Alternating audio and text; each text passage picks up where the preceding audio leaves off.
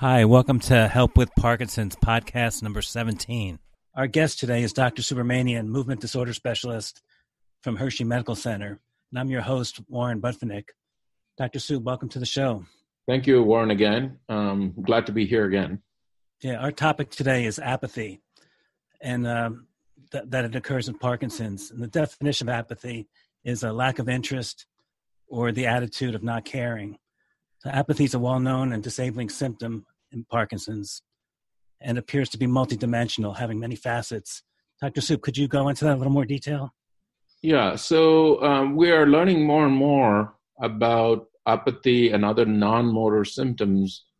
As many of you know, the way the disease was defined almost 200 years ago was primarily motor, and we focused on tremor and slowness of movement, loss of balance, and something called rigidity, where a physician or a nurse practitioner or a physical therapist will actually feel for the muscle tone, and they'll actually detect that there's an increased muscle tone in patients. Now, that still defines Parkinson's disease, and you don't diagnose Parkinson's disease without those cardinal features. But what we have learned more and more is that besides those cardinal features, there are many other things about Parkinson's disease. So we had a whole program about non-motor features. We had a podcast about that earlier on. But one of the lesser known or lesser characterized version of the non-motor symptoms is what is called apathy. Now, apathy itself is somewhat a controversial area because there are many who argue that apathy can overlap with depression. And one of the features of depression, which is called dysphoria, and dysphoria is sometimes also called anhedonia. All these words, they're all Latin and Greek words that have been incorporated into English language, but they all have very specific meaning in the medical field. Given that overlap, it's important that we talk a little bit about those differences. So one of the common things that many of us experience when we are a little bit down is a lack of interest, what we sometimes call anhedonia. This is extremely common when somebody is depressed or down. The classic example is a spouse says, let's go out, and the other partner says, no, I don't want to do it. Want to go out to eat? No, I don't want to do it. General lack of interest in doing anything and lack of getting any pleasure out of things. So in general, if you are a person who used to go out, meet people, make friends, socialize, or occasionally go out to a movie or have certain hobbies that gave you fun and enjoyed, in some cases even having interest in the opposite sex or having an interest in watching movies or watching sports, and then you lose this interest and you become disinterested, and you also don't get any pleasure out of it. This is sometimes called anhedonia, and this is part and parcel of depression. Now, very closely related to it, but very different, if you pay attention close to it, is another thing which is called apathy. Apathy means not really a lack of pleasure, but a lack of interest in making a real effort to do something. If you're pushed, you might do it, but if you're not pushed, you simply say, I don't want to do it. So for example, if a person is anhedonic, that person would say, I don't want to go out at all, or plan an event at all. Whereas a apathetic patient would defer the planning to somebody else. Oh, do you want to go out? Okay, let you do all the planning, you do all the work for it. I'll just come along. I'll just ride along. And that is the difference where a apathetic patient simply defers decision-making, and that can be in multiple domains. It can be at an emotional level, deferring decision-making. It can also be at executive level, meaning actually doing things that they would like to do and they did before, but now they're basically saying, you know what, I'm not doing it. Somebody else do it. But if you ask them, would you be willing to do it? And you force them to do it, they would actually do it, and they actually get pleasure out of it. They'll enjoy it and they'll do it. But that inertia, sometimes the common word that people say is the inertia, lack of interest in initiating things and doing things and motivated to things. This is probably the simplest example of apathy that sometimes people experience. Another way to think about it is novelty seeking. So in general, human beings like to see new things, discover new things, whatever that might be, like traveling to a new place that they have never been to, or seeing a show that they have never seen before, or learning about some new activity of some kind, even if it's simple thing as a board game. If you played a particular board game for a long time and somebody says, hey, here's a new board game, let's play this new board game, and there's no interest in or motivation to seek this novel thing. So novelty seeking becomes somewhat reduced. The other version of apathy is emotional blunting. Again, somebody normally has a gregarious personality, laughs a lot, smiles a lot, jokes a lot, and now the same person now becomes somewhat less emotional, but not to the point that they're actually crying, weeping, sitting in a room and being very sort of depressed. They're not truly depressed, but they just have blunting of their emotions. They have more flat facial expression, not smiling as much, and usually not expressing their emotions as clearly as they used to before. And then there's also this last aspect, which is called a lack of self-awareness or metacognition. What that means is in an inability to sort of understand where you are in the context. So example would be if you are in a room full of friends, if there was a joke going around and it's a sort of a social innuendo that's going on, you quickly adjust and you realize that, okay, that innuendo is going around. And you then relate to it. You kind of say, wow, okay, that's going on. Let's kind of, get out of it. Sometimes you get to a situation where an apathetic person does not catch on that kind of a social joke that's going around. This can also happen in certain parties where, for example, a Halloween party where everybody comes dressed up in some way or the other.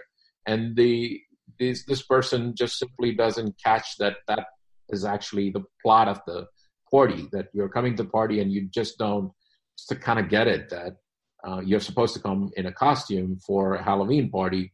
You just kind of walk in and you're not self-aware and you lose that self-awareness.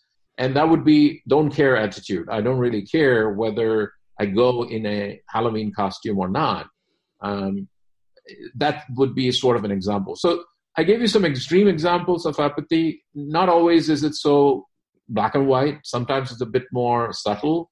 And this is why a doctor, a physician, a psychologist, and a psychiatrist is probably much easier to understand what apathy really means and how that is different from depression. Although there is clearly some overlap, and it's very difficult for a layperson to make the distinction between anhedonia and apathy. Both of them can look very similar, and sometimes it's hard to make that distinction. I hope this kind of helps lay the ground. What do you think, Warren?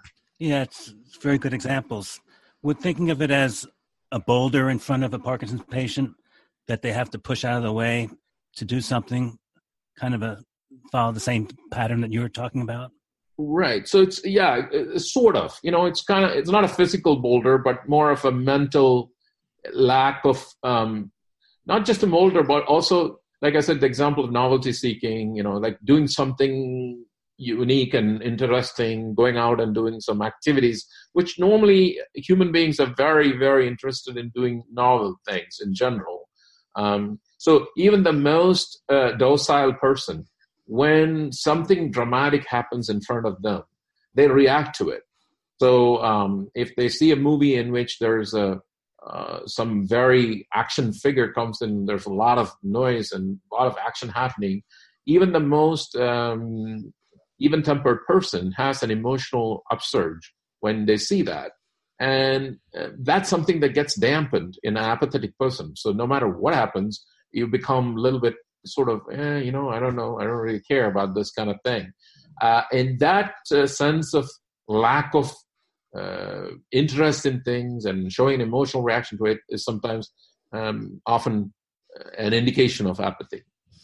And is it true that it really hurts the caregiver and the family members more than the patient? The patient pretty much is fine to sit there and do nothing. They don't feel like they're missing something.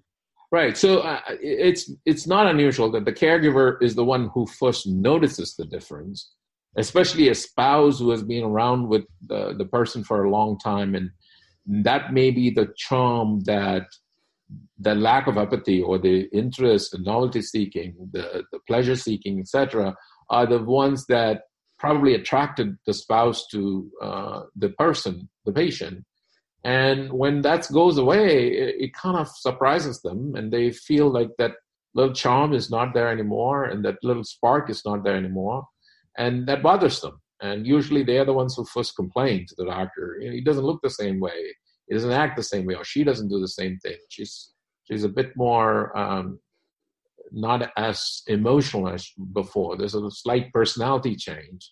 These are common complaints that patients have. Now, we talked about last podcast of doing the heel-to-toe walking that sets up the little computer programs in your brain that you get used to it. Mm-hmm. Is it possible to get used to a family function that, let's say, every Wednesday they go out to dinner, and if they go out to dinner and repeat that, would the patient actually get used to that and be less apathetic to do that? Well, that's a good question. Actually, I don't know the answer to that.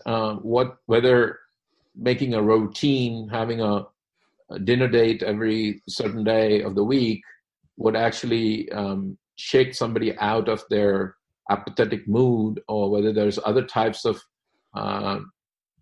behavioral modifications that can actually make the problem go away. There's probably a good setup to talk about the two papers that we wanted to talk today.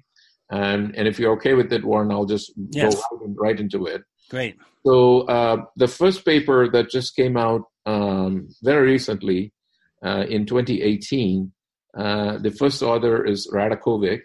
And it comes from Richard Davenport's group in Edinburgh, Scotland.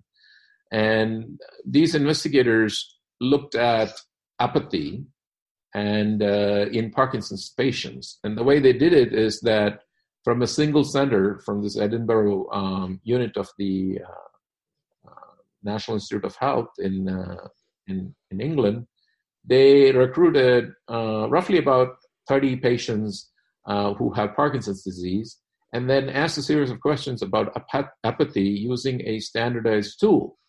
Now, it turns out that these investigators had used the same tool, a questionnaire, which they had tested in other diseases, Alzheimer's disease and in ALS. Both these diseases also neurodegenerative. There's brain cells that die in both these diseases, so they wanted to check whether what they had shown in these other two diseases are also applicable in Parkinson's disease. So they recruited subjects, and they also had age-matched controls, and they did these questionnaires.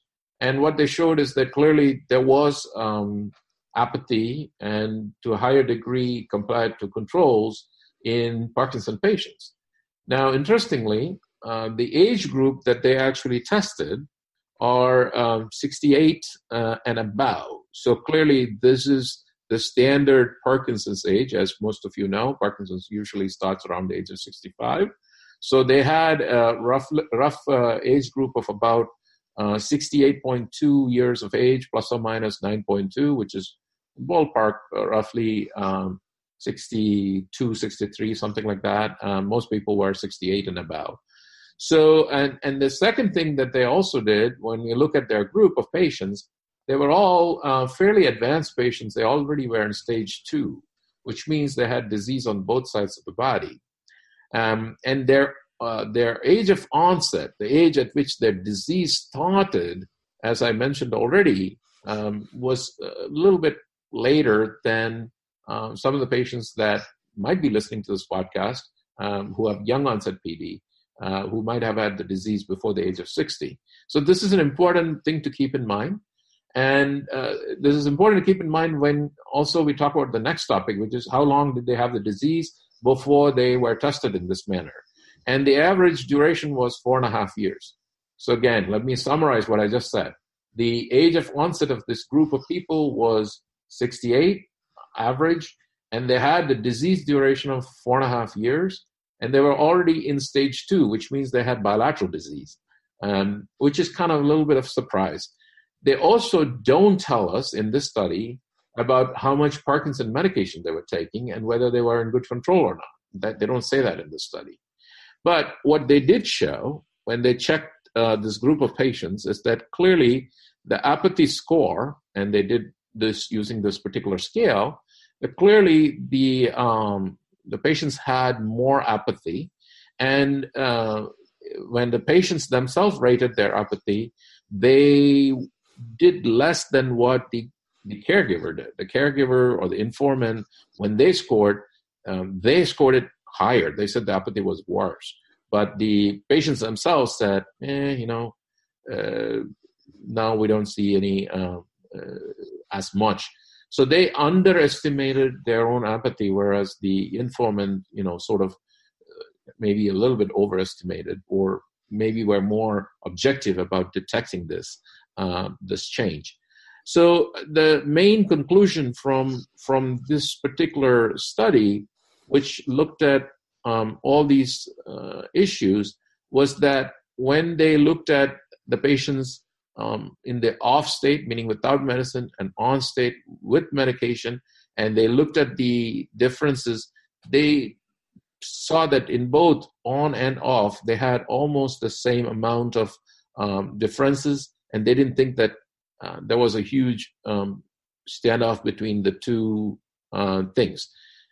This paper suggested that medications itself, Parkinson medication itself, may not have such a big influence in apathy, because in their view, the two did not seem to be that big a deal. So in their N of 13 and N of 11, which means they had 13 patients with on medicines and 11 patients in the off medicine, and there was only 6 patients who were not on any medicines at all. They looked at the scales and they said, okay, there's not a huge difference between them. Now, this brings up the question, does really Parkinson medicines have an influence on apathy or not? And that brings up the second paper.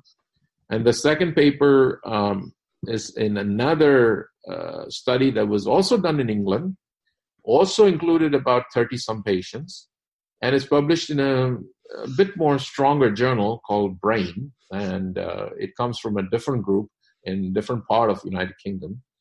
And they did something a little bit more interesting, in my view. They took the same patient, and the same patient was asked to do a series of questionnaires off medication, and then they were given the medicine, waited for 2 hours, and they repeated the test 2 hours later on the same patient.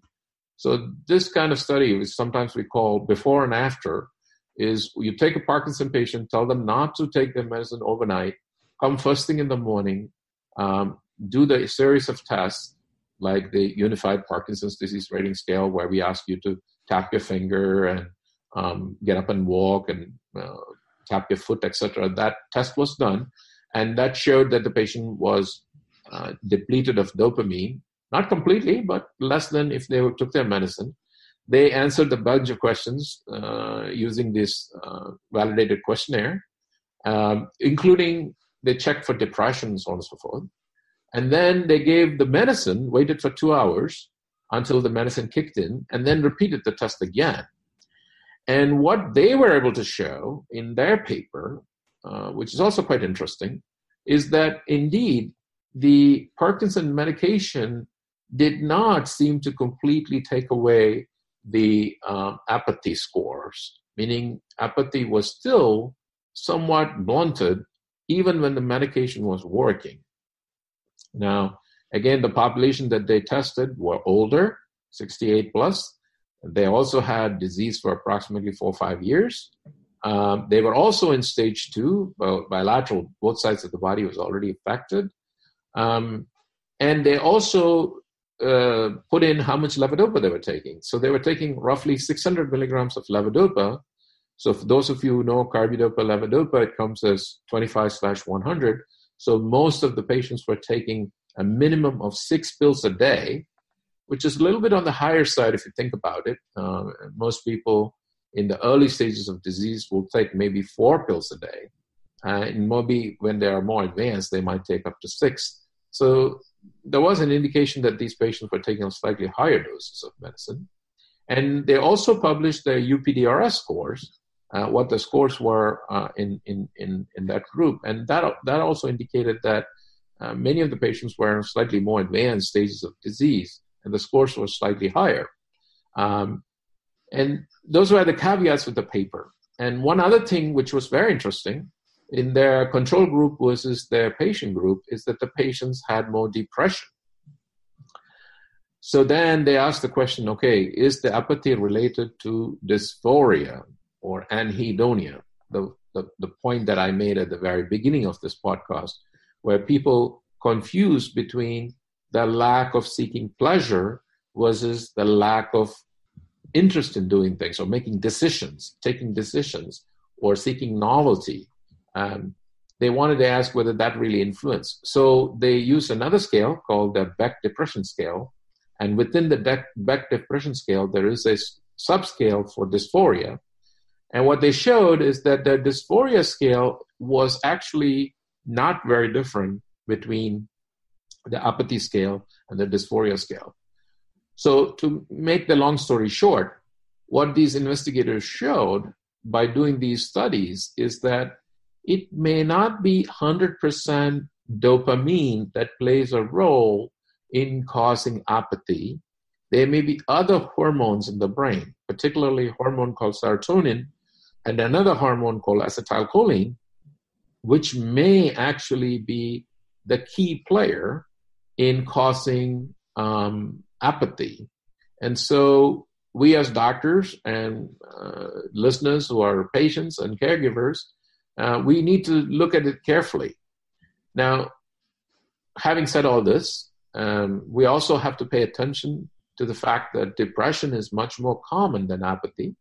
So properly treating depression with antidepressants, and since they are readily treatable, the medicines are very, very effective. Patients who are taking their antidepressants, which are, by the way, mostly acting on the hormone serotonin, may indeed be a key and important aspect of this whole area about apathy. Warren brought up a very interesting comment, which is, can we create exercises, whether it's mental exercises or social exercises, that would actually add on to the idea of getting rid of apathy? I honestly don't know the answer to that. I certainly will look into it, but that's a great idea, and in theory is easily implementable in a situation where you can say, okay, like Warren said, Friday night we're going out no matter what, and it becomes a routine and people actually decide to go. And that decision making is a little bit more compelling for the patient to sort of seek novelty or say, okay, I'll go to this restaurant. I won't go to the same restaurant every time. I'll go to a different restaurant and I'll check out new cuisine or check out something new. That might be the way to overcome some of this anhedonia, but that's certainly an area of research, and I certainly wouldn't know whether that actually works or not. So I hope I gave a little bit of a short summary. If something was not clear, Warren, please do ask questions. So Sure. So is it possible that this is working outside the substantia nigra? Like I've heard you say before at different talks, that Parkinson's isn't just in this substantia nigra with dopamine deficiency. There's other things going on that could be leading to this. Right, certainly. I think that's really the message of the second paper.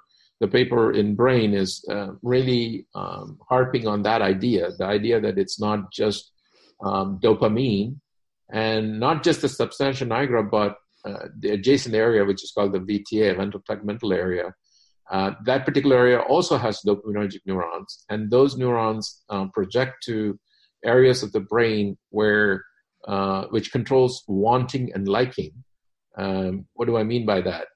When you crave for a certain fruit or chocolate or sex or something like that, when you crave for it, the part of the brain that lights up is controlled by dopamine from what we call the VTA, ventral tegmental area, which is right next to the substantia nigra.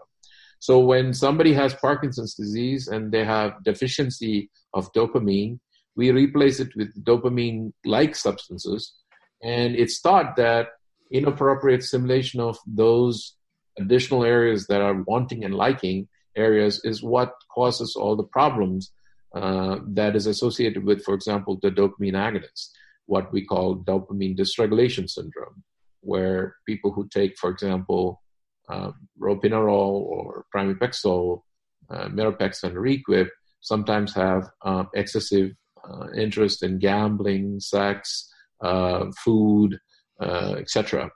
So in this paper, which looked at apathy, they are saying that that pathway is not the one that is playing a role, because if that was the case, then if you got optimal dopamine, which is under well-controlled situations, then your apathy should get better, and it didn't. So they're arguing that it has to be other hormones, and the hormone serotonin is produced in a different area, which is called the raphe nucleus. Raphe nucleus is also close to the substantia nigra, but it's different, and it has projections into other parts of the brain. So they are arguing that indeed it might be the serotoninergic system, and there's another system which we call acetylcholine system, and that comes from a different area of the brain. And those two hormones may actually be more implied in apathy, and that medications that work on these two areas may be more important in somebody who is very apathetic. This also becomes relevant for DBS. So people who are doing deep brain stimulation surgery have argued that some patients who undergo DBS and their dopamine medicines are stopped, they become apathetic. And this has been a problem. For example, there's a research study that looked at how many people who undergo DBS keep their jobs, how many of them quit working. And paradoxically, one would have thought that if they had DBS and they had good recovery of motor function, they'll continue working. But it turned out that people who undergo DBS, many of them actually got out of the workforce. And this even happened in young people, young onset Parkinson patients, patients who were below the age of 60, who have had Parkinson's disease sufficiently bad that they underwent deep brain stimulation surgery. They actually quit working within a year or two after the DBS in this particular study. So people started asking, is that because they became apathetic? They became sort of, I don't need to work. Why do I need to work? There's no motivation to continue to work. Not true depression, but just an apathy. And there's a paper, actually there are two papers, that argue that DBS patients who also got their dopamine restored, they started taking their Parkinson medicine again, felt more up to it to go back to work or join the workforce, as an example, or became less anhedonic. So people have argued in the past that, especially from the DBS literature, where people actually stopped their Parkinson medicine or reduced their Parkinson medicine, they became apathetic because their dopamine was not restored sufficiently. This paper argues that, no, that's not the case. Dopamine alone is not sufficient. You also need serotonin. And perhaps modulators of serotonin are equally important, especially if they have a little bit of depression. Treating that depression aggressively may actually kick both these evils, both the depression and the apathy, both will go away. And we need to focus on that type of treatment. I hope this gives you a perspective. Yeah. So this sounds like it's a lead-in to talk about how people should be treated early, instead of people saying, like, I'm okay, I'm just going to wait till I can't function, then I'll go to the doctor, get on medicine because I don't want to be on medicine forever. and I don't have a job, that I work in a warehouse and I just lift boxes, so I'd be okay. By treating it late, you can end up having apathy, it sounds like. Right. So it's a complex question what you asked, but I think the answer is very simple. Yes, early treatment, early intervention is very, very important. And it's very important in many different ways. First of all, early diagnoses and seeing the doctor and seeking the doctor will allow the patient and the caregiver to realize that Parkinson's has many dimensions, many aspects that you may not be aware of at all. Like, for example, many people don't realize that sleep can be disturbed in Parkinson's disease. Constipation can be early in Parkinson's disease. Lack of smell can be a problem. The other GI dysfunction can be a problem. Apathy can be a problem. Depression can be a problem. And many of these things, lesser known facts about Parkinson's disease, are not very clear to the general public. So early intervention, seeing the doctor, and at least realizing that there's a problem would make it easier for the patient and the caregiver to know whether they should be treated or not. So that's the first thing. So early recognition is important, very good. Second, early intervention. When should you intervene? Some of the inconveniences are very easily treatable. And we all talked about this before. Like, for example, constipation is fairly easy to treat. Sleep disturbances are relatively easy to treat in the early stages of the disease. And even apathy and mild depression, which may really create havoc in a relationship, a long-term husband-wife relationship. You could have apathy really interfering with lots of things, just day-to-day function, social behavior, personality change that interferes with general well-being, romance, and the likings and feelings of each other could be easily impacted by small little things, small little behavioral changes. And these can easily be fixed, and fixed with using very tiny amounts of medicine, and sometimes some behavioral modifications may also work out. But none of these medicines are addictive. None of them are you going to be hooked onto. None of these things are going to create an issue of long-term toxicity or problematic other complications later in life. So given that many of these things are relatively easy to fix, relatively quick, and less problematic, the toxicity is not that much, it doesn't make any sense to delay treatment. And then finally, the last but not the least important thing is that we're learning more and more that early treatment, especially with some of the newer medications, may actually slow down progression of disease. This is not a 100% guaranteed thing, but at least there's indications from some of the treatments that are available, especially the monoamine oxidase B inhibitors like selegiline, rasagiline, and the new kid on the block, Xadago. These medicines appear to have some disease modification properties, although again, it's not written in stone, and it's not a piece of gold that you can put in Fort Knox. Still, there's an indication that this early treatment with some of these medications may actually slow down progression of disease. So for all three reasons, early recognition and making sure that families know all about the disease, early treatment or intervention that may make your life dramatically better, and third, and most importantly, it might slow the progression of disease. For all three reasons, seeking care early and intervening and talking with the doctor and looking at your options early and choosing the right decision early is probably very important. I think it's because it's not just the shake. Yes, exactly. It's just not the shake. There's much more to Parkinson's than just the shake. Yes, correct. So you take somebody that obviously you want to take a caregiver or a spouse to your visit, because just like that study showed, the patient doesn't actually get the full story about the apathy or depression. Right. What is there to actually do for that patient? Let's say not for depression. Let's say they're already on an SSRI drug for depression, but they come in and they both agree that there's apathy. What is there to do for that patient? Right. So sometimes, so 2 points that you make, and I think both are important points. So bringing spouse or other loved ones, a child or a good friend, or neighbor, or mom, brother, sister, whatever, who actually knows you well and has been watching you fairly closely is really, really important. to your doctor's visit. It's important for many different things, not just apathy. Apathy is important because that's our topic today, but it's also important for depression. It's important for sleep disorders, and it's also important for cognitive impairment, what we call MCI or depression. All these things, the caregiver, the history that the caregiver gives or the spouse gives or the loved one gives is critical, necessary, and required for the doctor to make a reasonable diagnosis. So it's very, very important that you bring the spouse along, and you don't let them sit in the waiting area. You actually bring them into the room, and you allow them to participate in the conversation. So I would strongly encourage that. So that's the first part. The second part of the question is, what do you do about apathy beyond just treating depression? And that's a good question. The answer is somewhat complicated, but I'll try to simplify.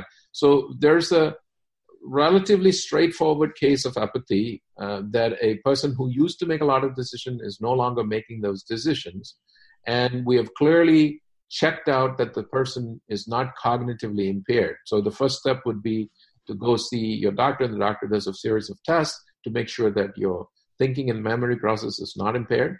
And we might even send them to a neuropsychologist, and the neuropsychologist does a more detailed assessment of your memory. And if they say, okay, the memory seems to be intact, but it's just pure apathy, and while they are checking, they also check for whether the depression is under good control, the depression is already managed well. And if during those testing we find out that the depression, for example, the Beck's depression inventory, BDI scores are still not optimal, then we might increase that medication that they are on. So common medicines that we give to Parkinson patients are Zoloft and Prozac and Lexapro. These are what we call SSRI, serotonin reuptake inhibitors. They increase the amount of serotonin in the brain, and they are not addictive medicines. They are not something that you're going to get hooked on, and they can be increased safely to higher doses in most Parkinson patients. And by doing so, by increasing the serotonin levels, not only will the depression get a little better, but they can also get the apathy under control. The apathy might become better. Now, it has to be carefully done because some of the SSRIs can also reduce libido or sex drive. And that can be easily mistaken for apathy. It's like you don't like sex anymore kind of thing. So you have to be careful how that is titrated, but it can be titrated. And there are also other type of antidepressants that we can use if people have sexual dysfunction as a complications of the SSRI. We also mentioned cholinergic medications, and some of the cholinergic medicines that you might know about are also antidepressants. So the example of it would be amitriptyline and nortriptyline, which are well-known tricyclic antidepressants from the previous era, but they also have anticholinergic effects. So sometimes using some of those type of medicines may also benefit apathy, although again, the literature is somewhat controversial in this, but people have tried and seen whether those medications can give you some benefit. Now, we also talked a little bit about dopaminergic medicines, and we mentioned that it may not be all dopamine, but on the other hand, the data from the DBS study, for example, suggests that if you did give higher doses of dopamine, or at least optimize the dopamine in people who are low on dopamine, they seem to have better control of their apathy, and the apathy seems to disappear. So even though dopamine may not do the 100%, it might actually help a little bit. So if they are suboptimal in their dopamine, we might adjust, for example, the carbidopa-levodopa dose, or we might add a small amount of other medicines like entacapone or something to improve their amount of dopamine in the brain to enhance their apathy. Beyond all this, social intervention, like Warren mentioned earlier, whether it's through counseling, through a professional psychologist who can actually work through some of the apathy issues and devise workarounds, behavioral modifications that might actually make people interested in what they were not interested before, or renew their interest from what they lost, or decision-making skills, if that can be restored by doing some behavioral exercises, may be the other way to get around apathy. But this is an area of a lot of research going on. We don't have the 100% the answer for these things, but certainly something we need to look into more. Yeah, definitely. And people have to remember, if they're 60 years old going to you, they've got a good 20-year lifespan left. So it's not that they start thinking that I don't care. I expected to feel this way when I was 60.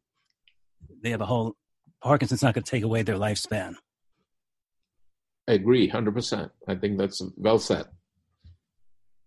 Okay. You have anything to follow up with, Dr. Soub? Because this was a good broadcast. I think we touched upon all the main points. I think the listener might still not be 100% clear what's the difference between apathy and depression. And that's not unusual for many of my clients to not know that. But this is where I think you need to just seek the input of a professional and have them decide which one is the bigger issue. Is it apathy, or whether it's depression, or it's a combination of the two? And it's not easy. It's not easy for families. It's not easy for caregivers. So I think seeking the professional help is probably the ultimate answer. Definitely. Great. Well, thanks for coming, Dr. Soub. Okay. Thanks for having me. Bye. Bye.